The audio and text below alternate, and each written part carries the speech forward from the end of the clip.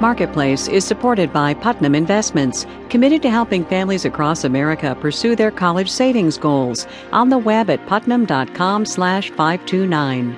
Produced in association with the University of Southern California. It's a global economy, which means the European debt crisis is kind of our crisis too, right? How do we get here and what happens next? Also, water skis on fire and how to increase your gas mileage. From American Public Media, this is Marketplace. Marketplace is supported by Allianz, providing investment, insurance, and retirement solutions through its affiliated companies in the U.S. since 1896. AllianzUSA.com.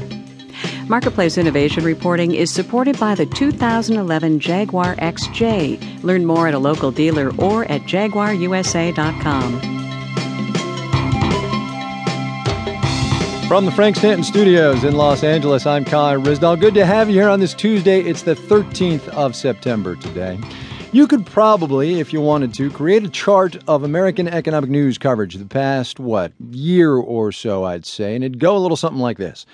A lot of stories about the U.S. budget fight, then the European debt crisis, then the debt ceiling thing, then the European debt crisis, then the jobs bill fight, and then the European debt crisis. Point being, one of those stories keeps coming back, and not necessarily in a good way. There is a fresh case of euro-induced jitters today. Everybody from global banking executives to political leaders are alarmed about the Eurozone's failure to get its debt dilemma under control. Our senior business correspondent, Bob Moon, explains that we have been this close to the edge with this crisis before, but not this close. Europe has seen this coming for years. Sir Howard Davies is the former deputy governor of the Bank of England. He says it all came to a head when the shaky mortgage-backed securities that the U.S. had exported to European banks helped push some nations to the brink of default. The initial crisis began, of course, way back in 2007 in subprime lending in the United States, then rolled forward from being a financial system crisis into being a fiscal crisis in Europe, partly because governments, of course, took the strain, provided funding to keep the economies going, and then they ended up with large amounts of debt. And that problem is one they found extremely difficult to resolve. Many European governments could ill afford those bailouts when they'd already been spending extravagantly and creating their own housing bubbles and other financial troubles, particularly in Greece. Michele Boldrin is an economics professor at Washington University in St. Louis. Some of the problems have purely to do with the fact that the Greek government and public expenditure is completely out of control, and they haven't been able to bring it under control. Which continues to breed fear that European banks could be on the hook for billions in loans they made to Greece. At the University of California at Berkeley, economics professor Barry Eichengreen says there's a catch-22, though, as Germany presses for further austerity measures. Greece is being told to cut domestic spending. They stop spending, firms stop producing, the economy shrinks, and the government's revenues go down even faster than anticipated.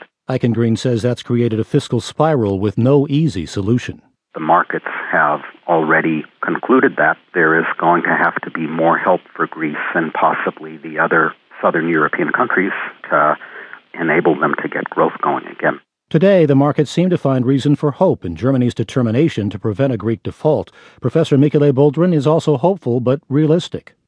Forecasting when humans are in the middle is always complicated. When those specific humans are politicians of very different nation with huge conflict of interest, it's even more difficult. It is impossible. Stay tuned. I'm Bob Moon for Marketplace. Stay tuned, he said. So tomorrow on the broadcast, part 2 of our little economic saga from Europe. What happens if? The U.S. Census Bureau released a ton of data today on how families are faring in a still soft economy. And the headline number, more than 15% of Americans live below the poverty line, paints a gloomy picture of post-recession America. Marketplace's Sarah Gardner reports. The Census Bureau's Ed Welniak delivered today's news like any good statistician. No emotion, no opinion. The 2010 official poverty rate increased to 15.1%, and the number of poor increased to 46.2 million. Brookings Institute scholar Ron Haskins isn't a statistician. I see no reason for optimism in any of these numbers. Haskins says the latest recession took a big toll.